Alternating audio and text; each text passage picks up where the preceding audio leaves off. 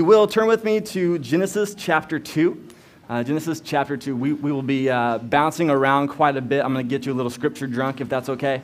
But we will be starting off in Genesis 2. Starting off there. So I always love to hear the certain traditions that people have when it comes to understanding what are like the order of like presents and like when you tell your kids they can open up presents, right? So I know some have this like free-for-all where you can just, open up all at once and you just kind of shout out what you get. Others are very, very organized and orderly and you have to just kind of sit and stop and you go one by one, right? Everyone kind of has their things. For me, growing up, we had two specific rules when it came to opening up presents. I spent every Christmas day in Alabama at my grandparents' house, and there was this door that separated the living room from the rest of the house. And rule number one is that you don't go through that door without the entire family, that we all go in as a family. All of our big presents were all kind of unwrapped, and so it was a big kind of fun thing where we all just kind of went and saw it and celebrated. So rule number one is that we all go in at one time. Rule number two, you don't wake up Uncle Jimmy. Now, rule number two and rule number one I found to be incompatible, right? Because Uncle Jimmy liked to sleep. And so in hindsight, he probably didn't sleep that late. It's just that I was like 7 and I'm up at like 6 a.m. just raring to go. But you don't go wake up Uncle Jimmy. And in hindsight, another piece of that is he worked for the State Department, but my sister and I were convinced that he was CIA. And so I think a big part of that is like you don't wake up a CIA operative at 7 o'clock in the morning. You don't know what Jason Bourne stuff is going to happen. So hindsight is probably pretty good. But those are the two rules. And so a big memory of mine when it comes to Christmas time is that I just remember sitting in this area just waiting. I just had this eager anticipation, just longing and waiting to go through that door and get to receive my gifts. Like that's a very clear memory of mine. And I think for a lot of kids, we associate Christmas with waiting. There's this eager longing, this eager anticipation as we wait to see what's under the tree, as we wait to see what is behind the wrapping paper. And I think as adults, we kind of lose that. We lose the sense of waiting and longing and anticipation just because we get overwhelmed with buying gifts and holiday parties and who's going where and who's doing what. And there's just so much stuff, right? But when we think about Christmas, when we think about this season that we've historically called Advent in the church, there should be a sense of waiting. No matter what age you are, there should be this sense of longing and anticipation. And so what we're going to be doing over the next 4 weeks in our Advent series is that we're going to be walking through how do we learn to wait well? How do we wait well? How do we yearn and long in this season? And I'll explain why. Again, historically in the church, we call the Christmas season Advent. And Advent is a word that means arrival. So we celebrate the arrival of Jesus. We celebrate the Advent, the arrival of Christ coming and accomplishing through his death and resurrection, the salvation of our souls, right? And we celebrate that for good reason, because that is worthy of celebration. But theologically, the reality is that we actually have kind of two Advents that we believe in as Christians. The first arrival is when Christ comes, but there's also the second Advent, the second arrival, where Christ comes again. And oftentimes I think what happens is that when we are in the Christmas season and we just celebrate what happened without looking forward to what's also coming, we miss out on something profound. And so what we want to do in this season is we want to figure out how do we celebrate the first Advent, the first arrival, while learning to yearn and long for the second. We live in what's called this already but not yet, where already Christ has died for us. Christ has accomplished unbelievable things for us through his death and resurrection, but there's still more to come. And so how do we not live in this space where it's like, okay, cool, Jesus came, but actually yearn and long for what's coming next? And so that's where we're going in the series. And today I'm going to walk through where do we actually get this idea of two different Advents? Where do we get this idea that Christ came and that Christ is coming again? And what do we actually do with that? So that's where we're going. Sound all right? Yes. Okay, fantastic. All right, so Genesis 2, starting in verse 8, let me walk you through what we see here in the garden. Genesis 2, starting in verse 8. And the Lord God planted a garden in Eden in the east, and there he put the man whom he had formed. And out of the ground the Lord God made to spring up every tree that is pleasant to sight and good for food. The tree of life was in the midst of the garden, and the tree of knowledge and good and evil. Skip down to verse 15. And the Lord God took the man and put him in the garden and to work it and to keep it. And the Lord God had commanded him, saying, you may surely eat of every tree in the garden, but the tree of the knowledge of good and evil you shall not eat. For in the day that you eat of it, you shall surely die. Now, let me explain what we just read. What we just read is the God's created ideal. Right? God created this garden called Eden. And if I could describe this picture in a phrase, it's this. It's that what we see here is that we have perfect relationship with God in a place that can only be described as paradise. Perfect relationship with God in a place that can only be described as paradise. And in this paradise, God gave the man a task and he gave him a command. And the task is to work. Right? It's to work it, it's to keep it, it's to cultivate, it's to bring flourishing to this garden that he created. Like, hey, make this even more beautiful. Build upon what I've already created. But then he gives him a command. And I think this command is unbelievably generous. He says, I command you. Sorry, I lost my spot here. You may surely eat of every tree in the garden, but of the tree of the knowledge of good and evil you shall not eat, for the day that you eat of it, you shall surely die. Now, this word, surely eat, is very, very important. In ancient Hebrew, we don't have sort of adjectives or adverbs the way that we do in English, right? So some translations will say, you may freely eat. And so if you think about that word freely, it is describing the action. So you can freely eat, freely run, freely walk. In Hebrew, they don't have that. So when you read this in the Hebrew, God says, my command to you is I want you to look around this garden that is paradise. And it says, I want you to eat. So what they do is to really emphasize something, they double it. And that's important because God is not saying, hey, so this garden, it's pretty cool. You can kind of eat, pick some cherries here and there. There's some oranges over there. Just, help yourself. No, God is being very strategic of saying, hey, I don't want you to eat. I want you to go to town. I want you to eat, right? I want you to, I want you to just go all out. This garden, it is beautiful. It is lush. Everything is appealing to the eyes. It's appealing to the taste. This is an unbelievable moment where you get to go to town in paradise, where you can eat whatever you want. Everything in this garden belongs to you. It is a borderline gluttonous command. And then he finishes with a very specific warning.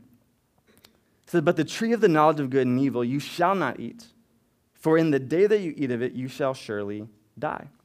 So this idea of surely eat and surely die, it follows the same sort of grammar. It says where I want you to eat, but then I want you to avoid this one tree, because in the moment that you eat of this one tree, you will die. And I went back and forth if I should say that, because I know that for some folks, die is a euphemism for something else, right?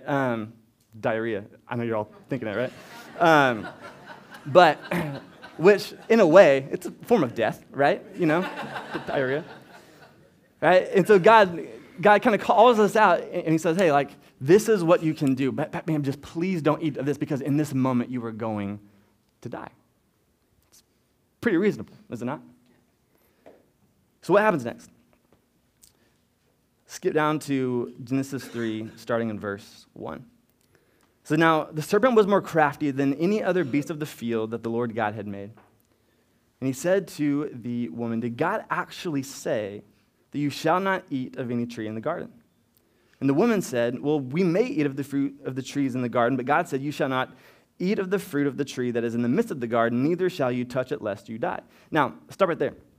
Notice that the serpent is completely changing the words of God, is he not? Right. The first thing out of his mouth, he says, did God actually say that you cannot eat of any tree in the garden? Is that what God said? No, quite the opposite. And the proper response should have been, no, man, you got it way off. My God is not stingy. My God is not holding out on me. My God is generous. My God has said I can eat from any tree in the garden. That I can eat. I can go to town. Like, I can have whatever I want. But instead, she responds. She goes, well, no, that's not entirely true. We may eat of the trees in the garden. Notice she doesn't say you may eat. She just says, yeah, we can have some. We may eat of the trees in the garden, but we just can't eat and can't touch this one tree lest we die. Again, she's shortening. It's not because we will surely die. It's like, we may die, whatever that is. And in this moment, the serpent is so crafty. He's so crafty. He preys on her sort of like discombobulation, like, that's kind of what God said. That's kind of what he didn't say. And then he goes on to say this in verse 4. So, but the serpent said to her, you will not surely die. For God knows that when you eat of it, your eyes will be opened, and you will be like God, knowing good and evil. So when the woman saw that the tree was good for food, and that it was a delight to the eyes, and that the tree was to be desired to make one wise, she took of its fruit and ate. She also gave some to her husband who was with her, and he ate. Then the eyes of both were opened, and they knew that they were naked. And they sewed fig leaves together and made themselves loincloths. Adam and Eve buy this lie that God's holding out on them. That the God who's proved to be nothing but generous, all of a sudden is stingy. That God doesn't want the best for them. And so they begin to kind of ponder, and they believe this lie that, yeah, you know what, I think you're right. I think God is holding out on me in some way. And so they take and they eat. And sin enters the world, and in a moment, everything in this created ideal fractures. This place where there is perfect relationship, and a place that can only be described as paradise, that is gone. That is gone. Now, in this moment, did they drop dead? No, and we'll get to that in a second. But they did experience death. They did experience death, and they experienced death in two specific ways. First, they experienced relational death. Relational death. In Genesis 3:8, it goes on to say, and they heard the sound of the Lord God walking in the garden in the cool of the day, and the man and his wife hid themselves from the presence of the Lord God among the trees of the garden. So catch this. Prior to this moment, they are interacting with God. They are walking. They are talking. They have right relationship. They have all the presence and intimacy with God they can possibly want. And in this moment, they sin. Shame takes them over. And their instinctual reaction when they hear God walking in the garden, their instinctual reaction is to hide. It's to cover. It's to hide. And in a moment, you see a stark difference between what was and what is now. So relational death. The first thing that happens is their relationship with God has been severed. But here's the second type of death they experienced. The death of paradise. The death of paradise. The Garden of Eden, the word Eden is a word that means delight. God had literally created this garden to be a place where his people can flourish and have joy and delight. And in a moment, all of that is taken away. All of that is broken. God goes on in verses 16 and 19 to explain the consequences of sin and how this is going to affect the garden and the world around it. It says this in verse 16. It says, and to her he said, I will surely multiply your pain in childbearing. In pain you shall bring forth children. Your desire shall be contrary to your husband, but he shall rule over you. And to Adam he said, because you have listened to the voice of your wife and have eaten of the tree of which I commanded you, you shall not eat of it. Cursed is the ground because of you. In pain you shall eat of it all the days of your life. Thorns and thistles it shall bring forth to you, and you shall eat the plants of the field. By the sweat of your face you shall eat bread till you return to the ground, for out of it you were taken. For you are dust, and to dust you shall return. Adam and Eve's task is still there. To work, to till, to cultivate, to help bring flourishing to what God had created. But now, that same ground that they are called to till, now it's going to fight back. What once was work in a joyful sense, now toil is involved. Now there is sweat, now there's pain, now there's agony, now there's all of these things that this perfect ideal that God had created, it doesn't exist anymore. Right? And we feel this, right? We look around the world, and there are moments when we catch glimpses of what paradise looks like. But like if you've ever like watched the sunset over the Pacific, for about 30 seconds, you're like, this is what paradise looks like. If you've ever stood at the base of a mountain that just takes your breath away, you have a glimpse of what paradise looks like. If you've ever had just a fantastic laugh until you cry, laugh till your stomach hurts type of conversation over a good food or a good cup of coffee with a friend, you have a glimpse of what paradise looks like. But the majority of the world, we look around, there's disease that are taking people far too young. We've all watched people in our life experience abuse or heartache or hurt. There's all of these things that we look around and we think something's just not right.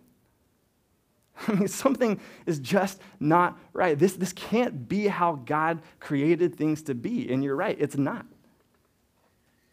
Something has been broken. Something is horribly, horribly wrong. It's because in this moment, two types of death were experienced: death to our relationship with God and death to paradise. It's a very dark moment in human history. But God goes on to promise something very, very specific.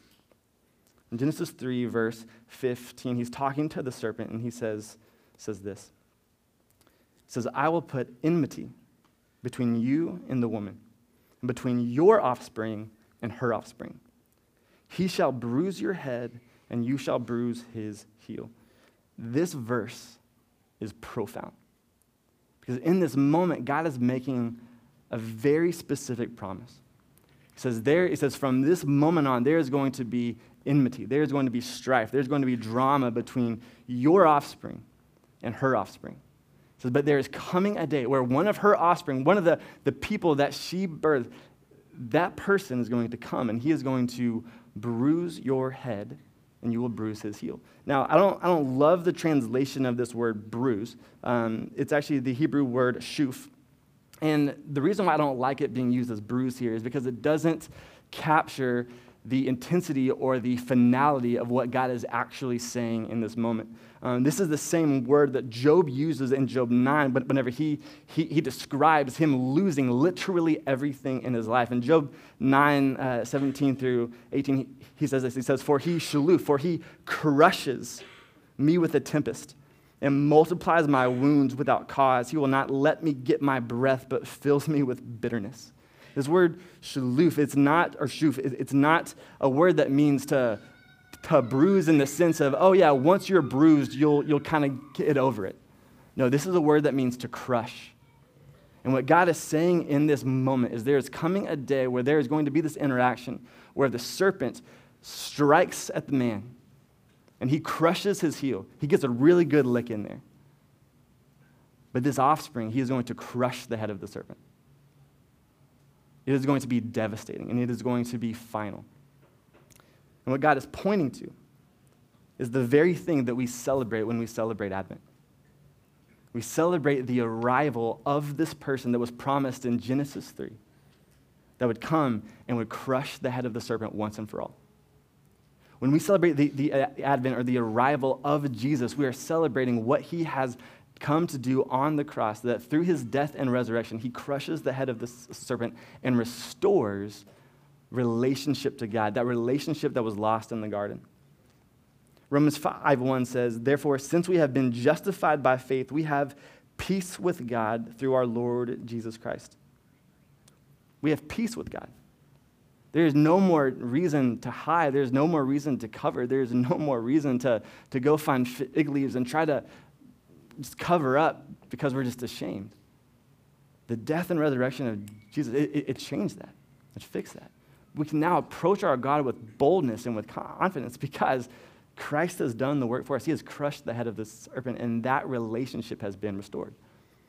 And that is what we celebrate when we celebrate Advent, that Christ has come to do that. But there's also the second Advent, because if you notice, while our relationship with God has been restored, we're not in paradise, are we? There's still more restoration that needs to take place, and that's what the second Advent is going to do. In Acts 3, Peter is preaching a sermon in the temple that really bothers all the religious folks. But in that sermon, he says this, 3 verse 17. He says, "And now, brothers, I know that you acted in ignorance, as did also your rulers. But what God foretold by the mouth of all the prophets that his Christ would suffer, he thus fulfilled." Advent number 1. "Repent, therefore, and turn back, that your sins may be blotted out, that times of refreshing may come from the presence of the Lord, and that he may send the Christ appointed for you, Jesus, whom heaven must receive until the time for restoring all the things about which God spoke by the truth of his holy prophets long ago." There's coming the second advent, the second moment when Christ returns, and he's going to restore and make all things new.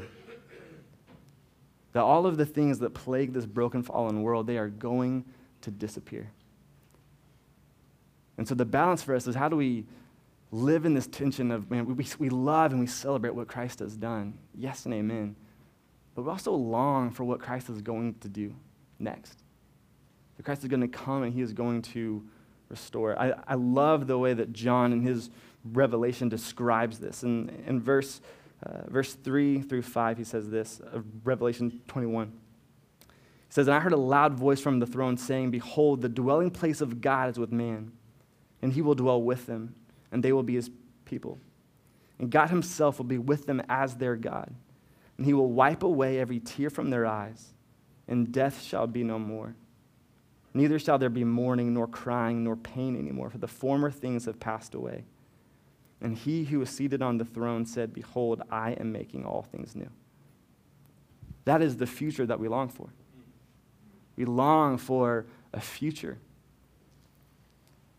where God makes all things new. No more crying, no more pain, no more heartache, no more suffering. All those things pass away. And so what do we do with this?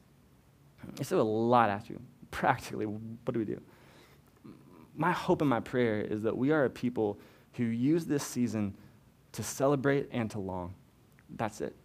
We celebrate what Christ has done, but we don't stop there. We yearn, we long for what's to come. And I think for some of us, that's easier than others. For some of you, the holidays are really, really difficult. The holidays are actually just a giant sign, a giant signal that reminds you that this is not paradise. You look around the tree and on Christmas Day and there's a person missing. You can't go to certain houses because there's just too much tension.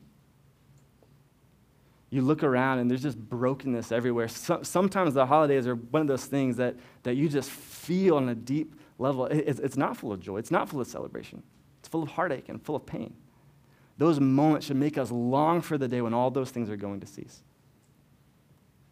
Because it is coming. And so over the next few weeks, we're going to talk about what does it actually mean to wait well? How do we wait in the moments when it feels like God is taking way too long, or maybe God's just a liar? Maybe God's not coming at all. Maybe this is just a cosmic joke. We are wasting our time. How do we wait well in the moments when God's just taking his sweet time? Or what do we do practically in the meantime? I mean, I assume that I'm here for a reason, that God put us on this earth for a purpose. How do we navigate the time that we have left? Like, what do we actually do in the waiting? We're going to walk through all of that. But today, I want us to just start to develop this posture of yearning and for longing. And so I want to close by reading a psalm over us. This is Psalm 130. But I want to back up a second just really quick to kind of give some context to why the psalm is so powerful. If you remember in the garden, Adam and Eve, they clothed themselves with fig leaves. That was their best, attempt, right? It's like, God's coming quick. We got to grab some leaves, right? And that was their instinctual thing. Like, I'm going to hide and cover by using these leaves. Well, God decided that wasn't sufficient. That wasn't the right type of covering.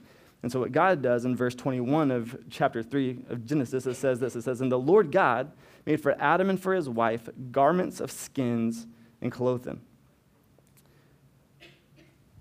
God made garments of skins to clothe them. Going back to the idea, because I don't know if you're anything like me. I'm a bit of a skeptic by nature. And so when I see God make a bold declaration, like, if you eat of this tree, you will surely die, I think you better kill them, right? I mean, like, keep your promise, dude. I mean, yeah, I understand, like, experiences of death, and these are death-type experiences, but, like, you said you were going to kill him, and you didn't kill him. What we see in this moment is profound picture of the grace of God. Because make no mistake, something died. Something died.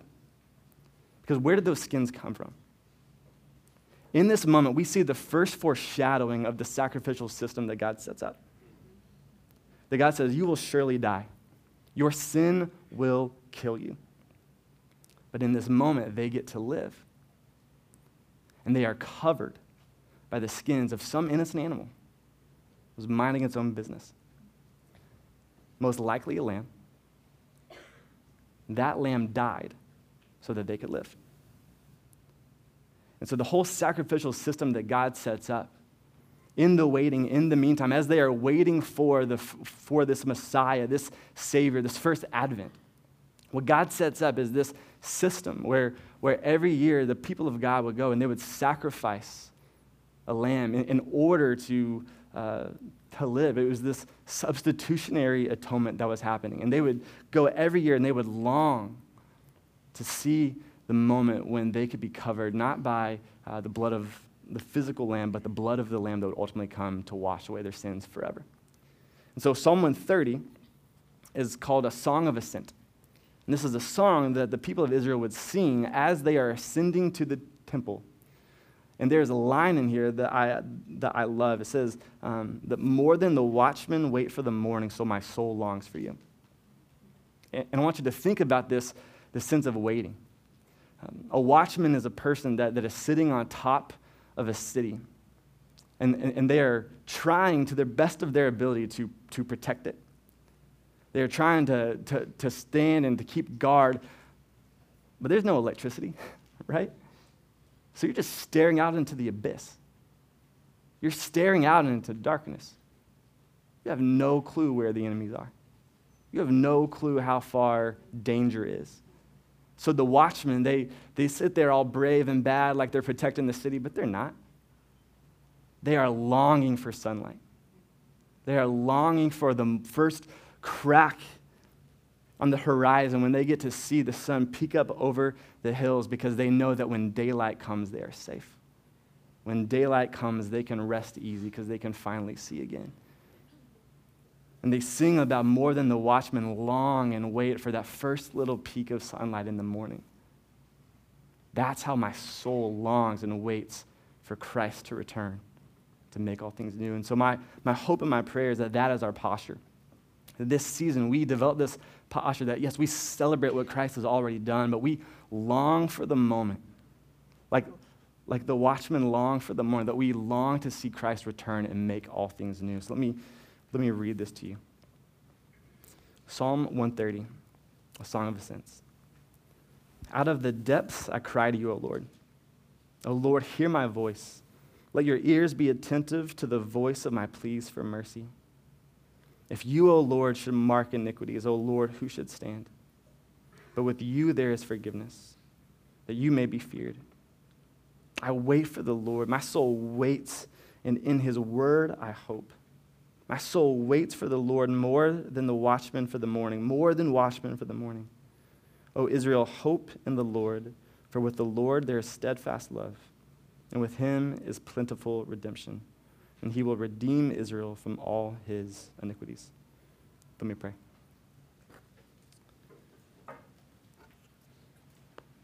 Father, you are abundantly gracious to us. The fact that over and over and over we see that you do not treat us as our sins deserve. Though while you've been very clear that when sin is committed, something or someone has to die, over and over you have allowed someone to step in our place. And so, Father, we thank you for the sacrifice of Christ. We thank you for the sacrifice that Jesus made, that we get to celebrate, that his arrival meant salvation. Lord, we also want to be a people who long for the final restoration. We long for the moment when you come to make all things new, where there is no more pain, there is no more heartache, there are no more empty seats at the dinner table at Christmas time. There is no more family tension. There is no more disease and sickness. God, will you come? We long to see you restore. We long to see you make all things new. And so, Father, in the moments where we are called to wait, may we wait with eager anticipation. May we wait with a joy as a kid on Christmas, longing to see the gifts under the tree. May we have an eager anticipation to see your face once and for all as you make all things new. We love you. In your son's name we pray. Amen.